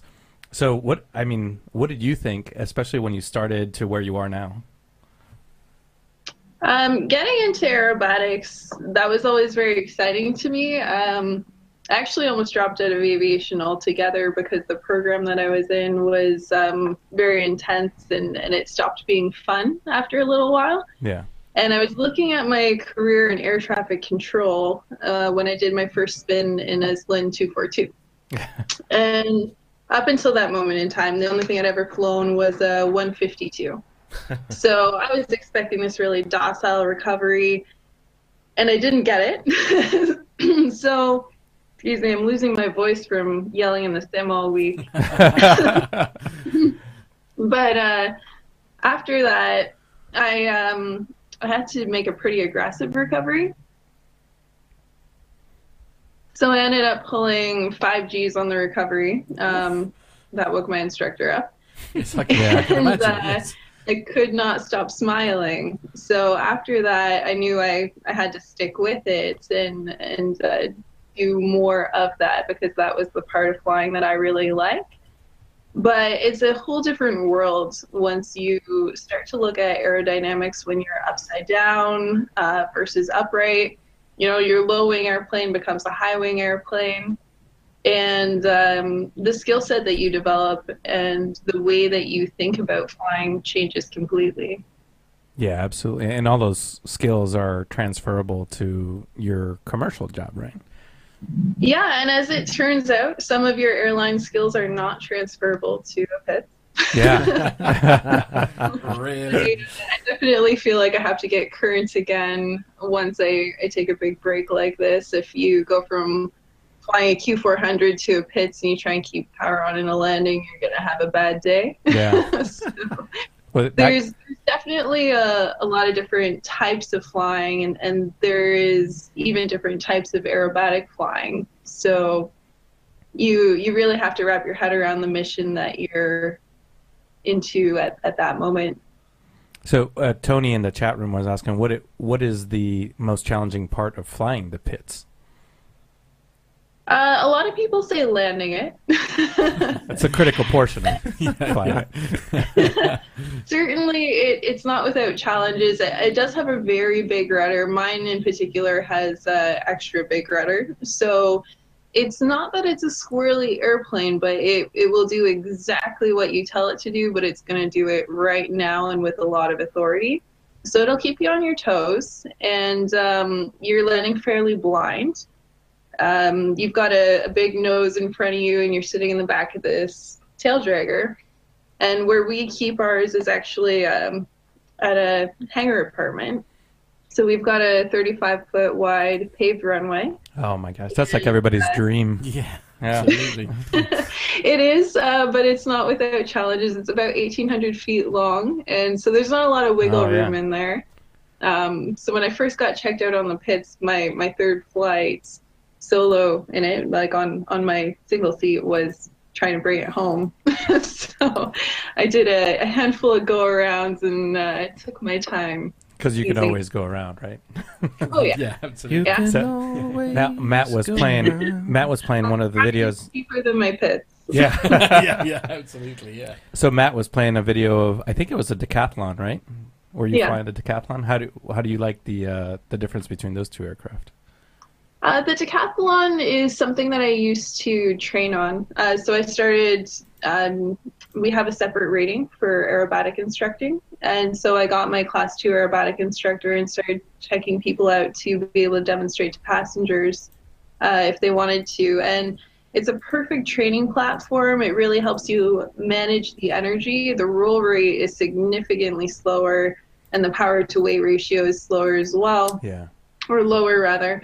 So it's a really good training platform because it teaches you energy management, but it also has an inverted system, so you can you can explore that a little bit more than you can with some of the more basic things. And I really enjoyed that for training and competing at a lower level. I competed in sportsman for about 3 years in a decathlon before I moved up to the pits. But now that I've got more performance, I can move up to intermediate or maybe advanced in it in the next couple of years. That's awesome.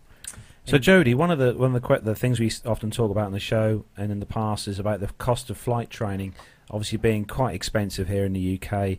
I know exactly the cost because when I learned to fly, but in the UK, just a sort of a rough idea as to what it converts to into Canadian dollars for an hour's worth of training at the flight school where I learned to fly, would cost around about 240 Canadian dollars. Is that expensive in regards to you, or is it? What kind of plane would that be? That would be on a 152. Okay, yes, that would be considered expensive. Okay. We're looking at close to $250 an hour for 152 as a wet rate, and then people add different fuel surcharges onto that depending on what province you're in and how hard they're getting hit with that. And typically they're charging about $60 or $65 for an instructor. And that is definitely one of the challenges when you want to get into aerobatic flying. There's very few airplanes that have that performance that don't have a high operating cost. And that's part of the reason that a lot of people start on something like a Citabria or 152 Aerobat out here and then move up as their skill set can keep up with the airframe and cost when they want to. Okay, Nev, you've got some questions from the chat room for our far away. Yes, I have, and so a couple of questions. First one from Lane. I'm just going to blend these two together. Lane says, "Which model of pits do you fly?" And Tony says, "Do you attend air shows in North America? And if so, what's your favourite one?" So the pits that I fly is an S1S. It's home built, so it's a little bit of a Frankenplane. Every pit has a little bit of personality, and especially when they're home built, somebody feels like they figured out how to modify it a little bit better. So there's a lot of differences in the fuselages and rudders and things like that. The big modifications on mine are mainly the rudder, and it's a fixed pitch, no constant speed prop. We're really looking to save weight and get the most performance out of the smallest airplane and the lowest operating cost when we look at this particular airplane. And it's been pushed to the point where it can compete into the higher categories because of those modifications. As far as air shows go, I was actually on a crew for an air show for about 3 years because I'm trying to get into flying my own air shows over the next couple of years. So that was more of a mentorship program that I was going through with that air show performer to learn the ropes, figure out how not to kill myself low level. I threw myself in there. The favorite air show that I've been to is probably either Oshkosh or Sun and Fun because they're the bigger ones. But if you look at the smaller air shows that are just the most fun, I absolutely love the Madras show because they're a really great crowd, and it's a pretty small community, but they take really good care of you, and some of their after parties are pretty exciting. They'll bring you to like a ranch, and everybody hangs out there, and a lot of it is about the community around the air show. I must admit that's one of the things that we find about our show actually when we've been to air shows. It's such a wonderful atmosphere, such a great community. I mean, we're very lucky in the fact that our wonderful listeners have sort of really they're just the best, and I dare say it's exactly the same with the people who are coming to watch what you're doing here. One question I've got here, Jodie, actually, is that a GoPro that you've put on the wing? Because we're playing one of your videos at the moment. So this is the Intermediate 2018 and a tumble. And is that a GoPro on the wingtip that you're filming that with? Yeah, it's actually, it is a GoPro, but it's mounted on a sighting device. So because this pits in particular, we do a lot of competition aerobatic flying where the name of the game is to make this look good to the people on the ground, Right. make your lines look good, cut your lines in half with that roll, and make it a perfect vertical or a perfect 45. So the sighting device on the wingtip will line up with the horizon and show you how far off of that vertical or that 45 line you are, whether you're upright, inverted, whatever. And we've modified it a little bit to be able to hold the GoPro, which works really well at high speeds, but we've seen some flutter at lower speeds because it's got an arm to it.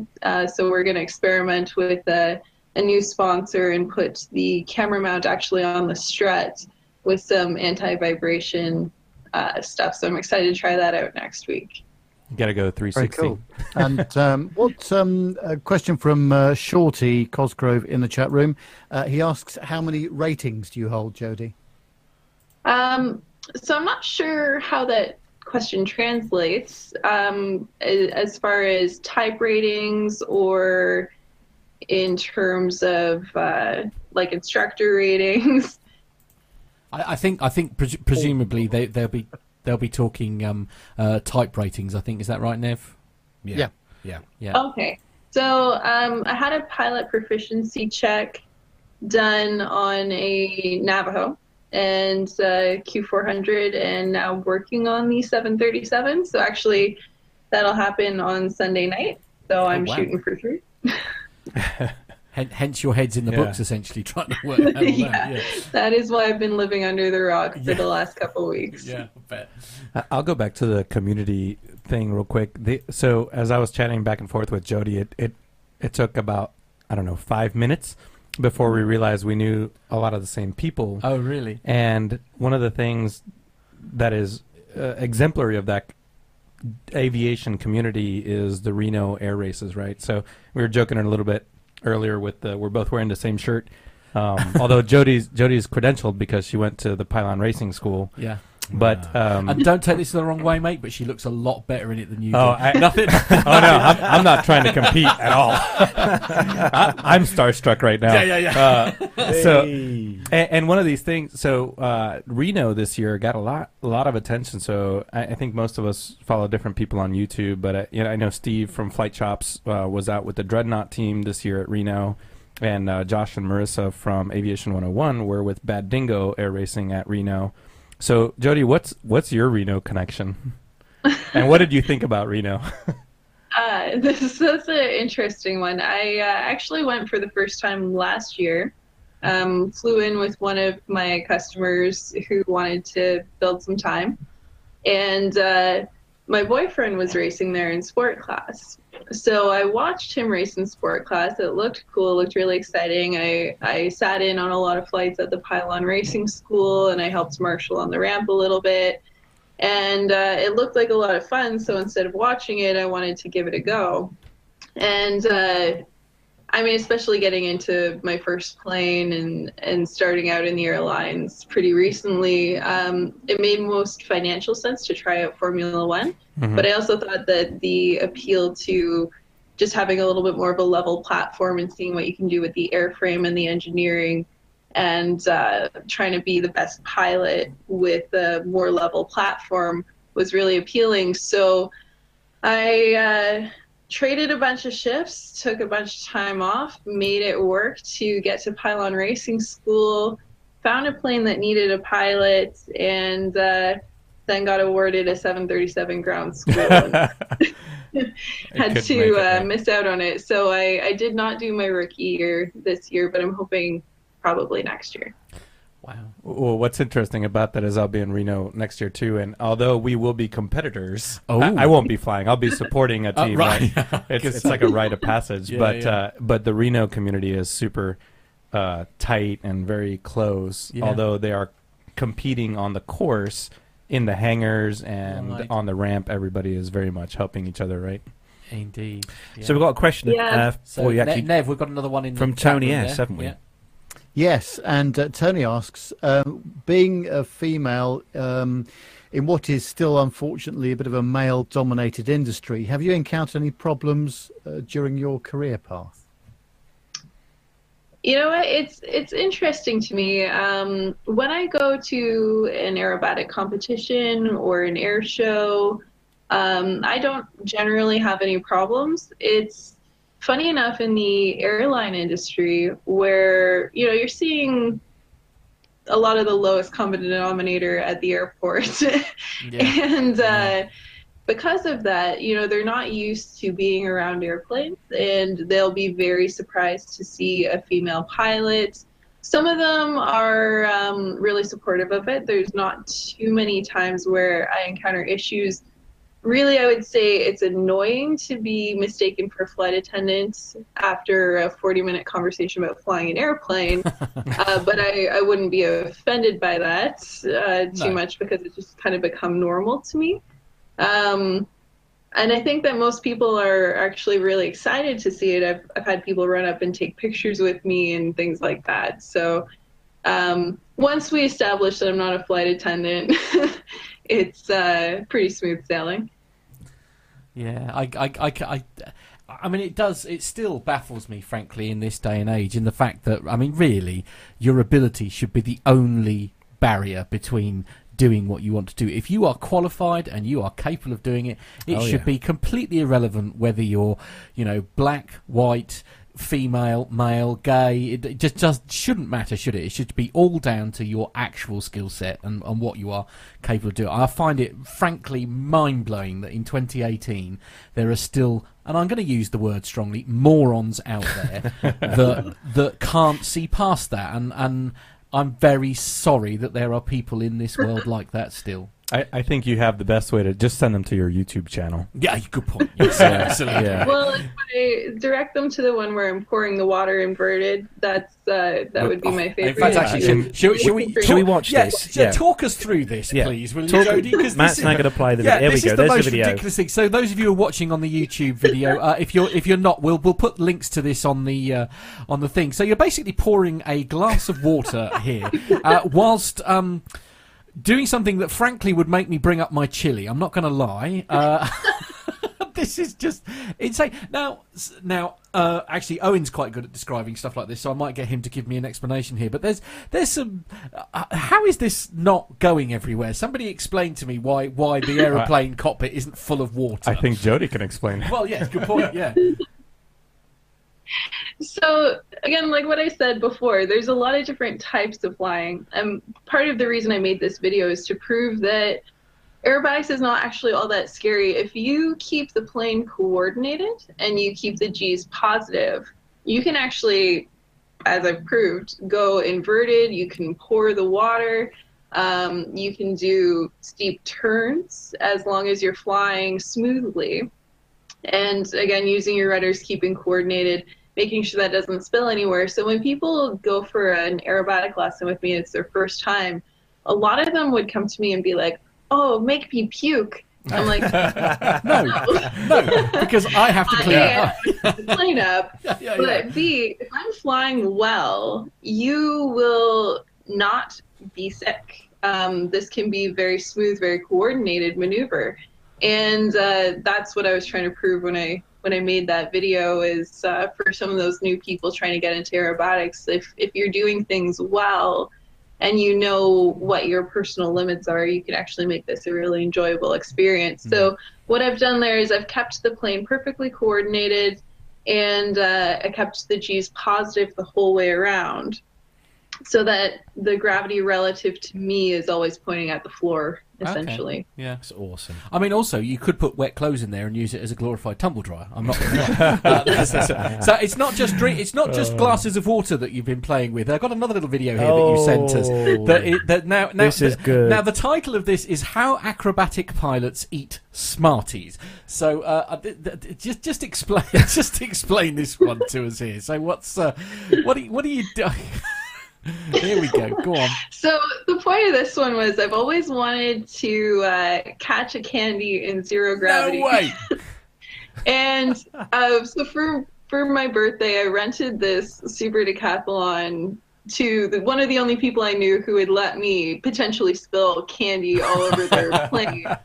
And then I would roll inverted to catch anything I had missed at the end. But if you, when you're playing with G's, like I did with the water video, everything was positive in that video. In the Smarty video, when we're at zero gravity, everything floats. But depending on which way you're going, it can float backwards at you, which is what happened with these Smarties, which is, I'm not sure if you guys have it there. I've learned since that they're actually a different thing in the US. They call them... we have Smarties. Yeah, no, we have Smarties. Like bad M&Ms. Yeah. Like it's a little chocolate candy. That's what we're calling it. Yeah. And we just went to zero gravity and I tried to catch them. Now, this is a lot easier if you're flying, as it turns out, because you can gauge how much the things are floating and push or pull according to that. So if you're pushing too much, it's going to go over your head. And if you're not pushing enough, it's not going to be quite zero gravity, so it's going to sink down. And my partner was in the back. He was actually pushing a little bit too much, so I sent you a fail compilation of us trying to make this video. Yes, indeed, where yes. some of them didn't go quite as planned. A lot of them flew over my head before we finally caught There one. you go. Yeah, look at that. Yeah, flying all over the place. Yeah, And I think one almost went down my shirt. right. As you do. But it was a lot of fun to make this video. I actually learned there's certain zero gravity maneuvers, like a hammerhead where you go straight up and then kick over the top. When you go straight up, it'll actually fall backward at you. So there was definitely some learning involved in trying That's so to awesome. Create this. So I want to sort of spin back, if I may, to one of the videos that you sent us was an introduction to acrobatics. So, I mean, what was your very first lesson like when it came to sort of deciding you were going to go down this, frankly, crazy path of wanting to become an acrobatic pilot? I mean, how did that all come about? Was it just something you were keen to do? Well, I was excited to do it, and actually when I was working on my instructor rating, I did that on a 150 aerobat with an instructor who did not have experience in aerobatics, and sometimes he would pick up the manual, read how to do a maneuver, and say, hang on, I have control, and I would have no idea what he was about to do, but he knew that, I was excited to try out some aerobatics, so he did a snap roll at one point and then talked me through how to do it, and mine was better than his, so he got a little upset by that one and we didn't do those anymore. Unofficially, that was kind of how I started, because I finally had the equipment to give it a go. And after that, I moved out to BC to become an instructor, and actually picked the flight school because it had a Citabria and a Super Decathlon. And I knew that I really wanted to get into it. So I started out that way. I got checked out on their tail dragger at first. And that's actually how I inadvertently became more of a tailwheel instructor than an aerobatic instructor for a while. There's a lot more demand for that. But it was a lot of fun. I started out on the Citabria giving demonstration rides to introductory people until I built up enough time to start teaching it. And when you teach, you actually transition to the back. So in the video that you're seeing, this is what the student can see. I can see their head, and if I lean far enough, I can see my airspeed, my altitude, and I'm actually trimming that airplane with my foot. Oh, wow. So you've definitely got to build a little bit of time up before you move to the back and try to teach people how to do these things. Jodie, early this year, we all had the great opportunity on our 200th episode to go into the sim, the 737-800 sim down in London with a load of our listeners. And we absolutely had a fantastic day, didn't we all? We had a really good day. In the sim, and it's a fixed-based sim, but it's used for training, so it's it's fully for the training stuff and that. But a lot of the pilots that we speak to dread going in the sim, and don't have a lot of love for the sim sort of training side. What are your views on the sim training? Well, I have a bit of a problem. I do like to fly pretty compulsively. I fly on my days off. I fly big airplanes to buy little airplanes, like I said. So for me, after a few weeks of ground school, this is the closest thing I'm going to get to flying a real airplane. And usually by the time I get to sim training, this is the first time I haven't flown a plane for a month at a time. So I'm excited to try the thing out and learn the new airframe. So for me, learning the airplane and seeing how it handles is really exciting. Obviously, there's a lot of pressure to study and perform well while you're in there. And it is a group effort when you get into a 2-crew plane. So you have to coordinate with your partner. It gets a lot more complicated. And as long as all that goes well, and it will be frustrating at some times, but yeah, I always do enjoy the actual simulator and the new airplane quite a bit. Awesome. Armando. Yeah, I've got a quick question. So you're in the beginning stages of your commercial career, and basically as a young commercial pilot, you have this aerobatics background, right? So that's seat of the pants flying. Is that something, maybe flying the Q400 and now as a 7.3, is that something that you've seen a difference between you and maybe your peers that are going through training with you, where you have a lot more understanding of the aerodynamics and the seat of the pants flying, as opposed to the maybe some of the other young pilots that came up in technologically advanced aircraft? Definitely there's times where I do notice that, especially in the Q400 where we don't have a 3-axis autopilot, so the pilot is in charge of the rudders. And as I showed you in that video with the water, if you're not coordinated, things aren't going to go well. I find I'm like twitching if somebody isn't coordinating their rudder. And then there is no standard call for that, so you kind of sit through it unless it's too bad. But I find that because I was flying so many different types of planes when I was teaching tailwheel, I flew 8 different types in a single day, and that was my record. I pick up different airframes a little bit more easily, and the stick and rudder skills are definitely there, but then I have to work really hard on focusing on getting those calls done and coordinating with my partner, where sometimes I find that usually my sim partner will struggle with the airframe, so I'll help them with their flying, and they'll help me with my procedures, and it actually ends up working out really well for me in that way. That's great. That's actually probably the best way to do it, huh? Is just capitalize on everybody's strengths. Would you say that you preferred commercial flying, Jodie, or the aerobatics that you do?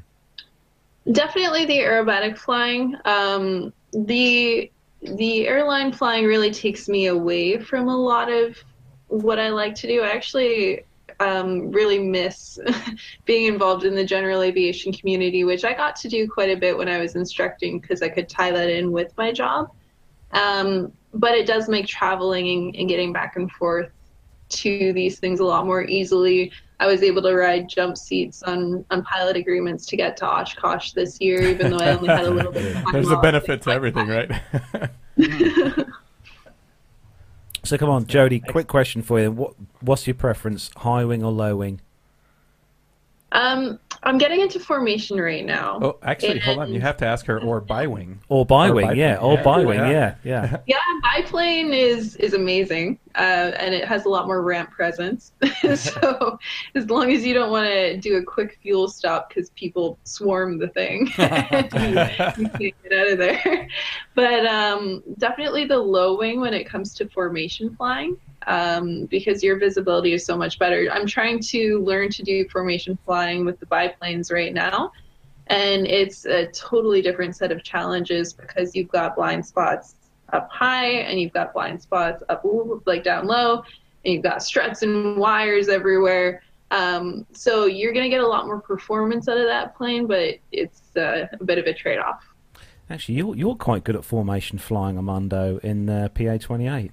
We found that out early this year. Yeah, it's funny that the concepts are really the same whether you're in a military aircraft or a PA-28 or a Pitts. It's you just had to drop that in there, didn't you? Well, well I mean, really, it's the same concept. It's just how fast you're going and how fast the aircraft. Like Jodie was saying, the Pitts is a very responsive airplane. The extras are very responsive. The Lancers are responsive. So it's just about, I don't know, control input. Would you say it's?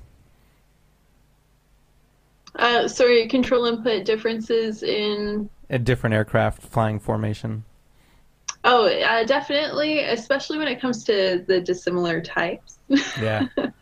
And I don't think that I've noticed too much of a difference between the handling characteristics in terms of the high wing and the low wing being a challenge. Usually it's the amount of drag in the airframe. So the Pitts actually took that to try and do some formation flying with the Epic before I came here, which is a turboprop experimental plane, single engine. So it's kind of like trying to fly formation with a Pitts and a Pilatus. Yeah. He's got 150 horsepower and I've got 180. We gotta make it work.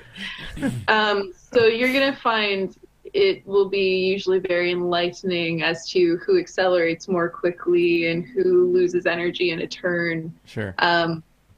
Yeah. We've got another question from the chat room, Jodie, from Matthew Buntingframe, and it's a great question actually. So, the kind of future, where do you see yourself in 5 years? What is your ultimate career goal? What I'm trying to do right now is qualify to try out for Red Bull Air Races. So as long as that's still around, I'd like to get top 50% in the world in competitive aerobatics in either advanced or unlimited, and a surface level air show waiver just to be able to qualify for that. So I'm hoping that the Pitts is a good platform, and hopefully 5 years down the road I can afford something with a little bit more performance. I don't know what that will be, but right now it looks like the really competitive planes are the MX2s and the Edges, and the Extras really come a long way as well. So probably still fly the Pitts, keep those around because I just love Pittses, but keep on with an airline that will help me afford my flying habits. And just looking for a bigger airframe and more time off to do what I love and get more involved in the air shows and the racing. Well, if you ever need a logo, Jodie, to put on the aircraft when you do the Red Bull, feel free to put the PTUK please logo. Ignore Carlos. Please. I'm very ashamed of my co-host. How cool would that be to see Very that? ashamed. Oh, that'd be so cool. Dearie me. Yeah. Oh, so any more questions? Nev, have you got any more questions for Jodie? Shall we look through the chat room, actually? And Liz just says, can you make sure that you keep us up to date with how your check goes? Yeah, Ooh, do, yes. absolutely. Yeah, stay in touch with the show. Yeah, I definitely will. And someone's actually also asked in the chat room, Jodie, about whereabouts they can find out kind of more stuff about you and at the YouTube channel, and and where they can kind of follow your progress.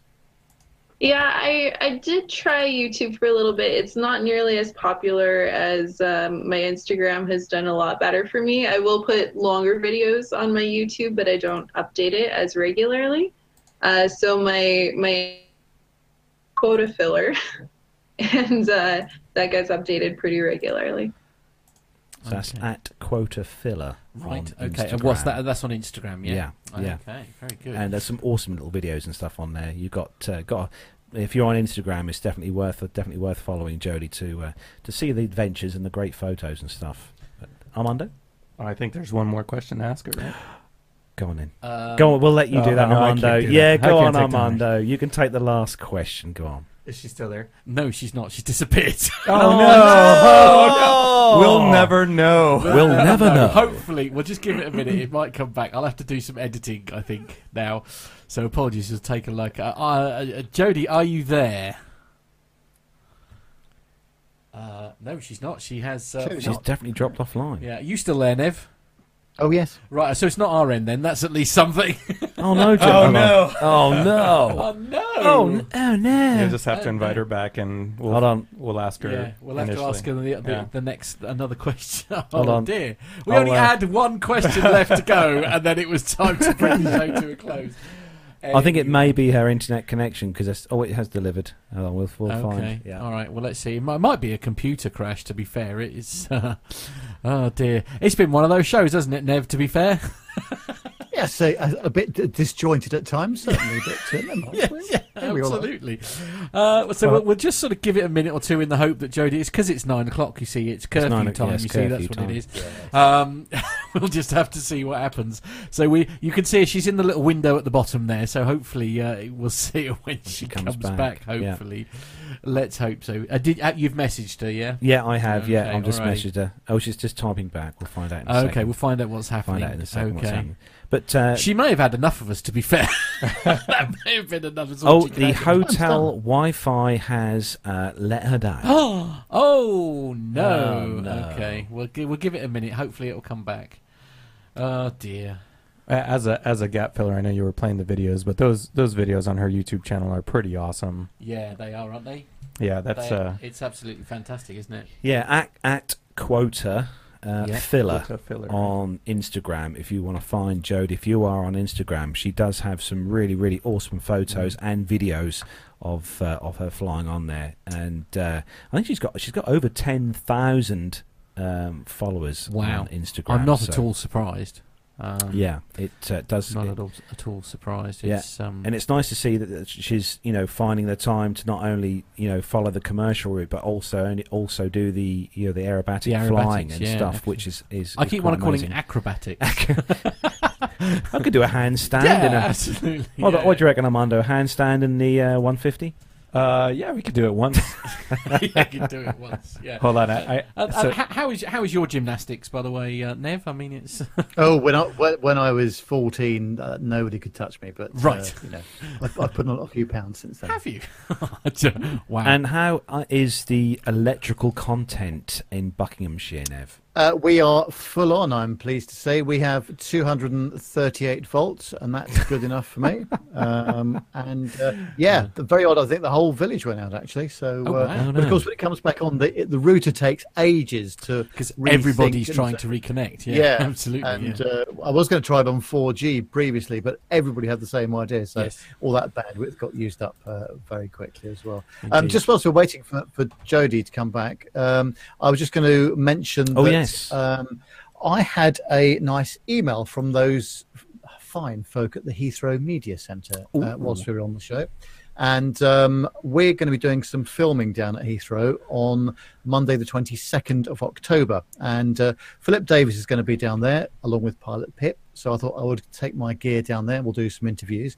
And anyone else that would like to join us down there, Phil's going to be there from 6 a.m. So good luck with that, Phil. I shall be there. And what time are you getting there? Up at 9, probably. Yeah, okay, yeah. If you're lucky. But we're going to be down by the spotting area, the enclosed area down by the Heathrow Academy there. And Heathrow said it's okay for us to do some filming down there, which is brilliant. Fantastic. Anyone that would like to come along, we'll probably spend most of the day down there. So if anyone is around. Remind everybody what the date is again, Nev? That is Monday, the 22nd of October. So that's Monday week. Yeah. And from 6 a.m. onwards, if you can bear it. Although that's not compulsory. You can come a bit later if you like. Yeah, absolutely. Yes. So I did get a message from Jodie saying that her Wi-Fi is probably not going to let her log back on. However, I did manage to get an answer to the question. Oh, go on, far away. Her choice is the Super Tucano. Now that's a new one. Not Probably heard makes that one sense. before. Oh dear, that's good. Oh well, so we didn't get to say goodbye. But Jodie, if you are watching, thank you so very much for joining us. Yes, on the thank show. you, You've been an Jodie. absolute star. Thank you for sticking with us and being a fantastic guest. That is where we're going to bring episode number 238 to a close. Anything else to say? I do have a little announcement. I'm on holiday for 2 weeks. Oh, what are you going to do? Well, I'm going away in my caravan, which might mean Carlos may well be flying solo for the next 2 weeks. So that God, that should be fun. So I'm going to be on my own here in the PTUK studios. Yeah, absolutely. But actually, this time it's going to be a lot easier because I haven't got to come in here and plug air cables in and wires and I've just got to press a button. You have. Well, you've got to press more than one. Oh, more than one button. Yeah. But initially, it's one button. Yeah. And the good news is you don't have to worry about Nev because Nev can automatically connect to the tower without having to do anything. So it's all going to be hunky dory. So watch this space station, gentlemen. This could be hilarious. We'll see what happens. Wi-Fi permitting. Yeah. Wi-Fi permitting, I will also be joining on the Friday, the 2 Fridays in a way. But we'll see what happens, as I say, because I'm basically going to deepest, darkest Norfolk, where they have webbed fingers and stuff. So I can't be sure that there is going to be a decent connection where I'm going. Cause You're going to be in a Caravan, aren't you? I am. Yeah, no. We've had a couple of successful broadcasts from the Caravan before, but I'm really not sure what's going to happen in the middle of nowhere. So yes, hopefully, all being well, I shall be joining you. But that is where we're going to bring the show to a close. Anything else to say, Carlos, before we wrap up? Well, don't forget, guys and girls, that you can send us in your feedback, just like Ray Davis did. He sent his feedback through Facebook Messenger. He sent us a video on there, which Matt played today on the show. But you can send us feedback, audio feedback, through our email address, which is podcast@plaintalkinguk.com. And you can also look on our website, plaintalkinguk.com, and you can grab yourself a T-shirt on there. We are still selling T-shirts. And you can also catch up on what's been going on with us there on the website. Don't forget, we are on Twitter @PlainTalkingUK, on Facebook, on Instagram as well. The long and the short of it is we're everywhere. Search social media for Plain Talking UK, and you'll all as find one word, us. and you will find us. So, Armando, where can people find out about you? Well, it's not very hard to find my YouTube channel, which is just Armando Carrion. That's one of the joys about having a sort of quite a unique name, isn't it? Really, sort of. Yeah, there's not too many of them. No, indeed. Absolutely. But really, that's that, or good old Facebook. Good old Book of Face. Yeah. There we are. Obviously, NevTech from the NevTech studio. How do they get hold of you if they want to? Oh, yes. Well, the best thing to do is if you send an email to podcast@plaintalkinguk.com, you can do that, and I will respond to you as quickly as I can. And we've got I think we've got the potentials for some very interesting content coming up in the next couple of months. We can't say anything about it at the moment. We've just had a very interesting email today, so we'll tell you more about that when we can. It's all very secret. It is. Well, it's not really a secret, but we ought to just get a few things in place before we start dot the I's and cross the thingies. Yes, that is where we are going to bring episode 238 of the show to a close. A massive thank you again to Jodie for joining us on the show. Sorry she couldn't be here to say goodbye, but like I said, the hotel Wi-Fi has let her down. And a massive thank you, as always, to Armando for travelling halfway across Europe to come and see us here. Halfway across Europe. He's only come from Bury St. That's about an hour. It's about an hour. The roads are treacherous. But thank you to you as well, Armando. And as always, we'll say a big thank you to our massive, awesome chap there, Mr. Neville Bounds, over there in Buckinghamshire. Yeah, thank you for joining us. Safe, Nev. Yeah. It's bad with that power. Yeah, and don't forget, before we go, a big thanks to everyone who's been watching us on YouTube live this evening, and to everyone who downloads the show via the audio platforms as well, including iTunes. Don't forget, if you do download the show through iTunes, me, Matt and Nev would love to have a review left for us on iTunes. No, we wouldn't. Well, Matt wouldn't, but me and Nev would love to hear from you if you want to leave us a review with on like iTunes. A 5-star review. Obviously 5 stars, that would be great. 4.5 was not too bad. I mean, we do have good news now, because we are officially listed by the National Health Service as the official cure for insomnia now. So, we are. So that is a big touch. So if nothing else, we should get 5 stars for that, ladies and gentlemen. And on that bombshell, it is time to end from all of us here in the studio. Take care, everyone. Have a great weekend. Buckinghamshire. Everyone say goodbye. Bye-bye. Bye. See you. Bye.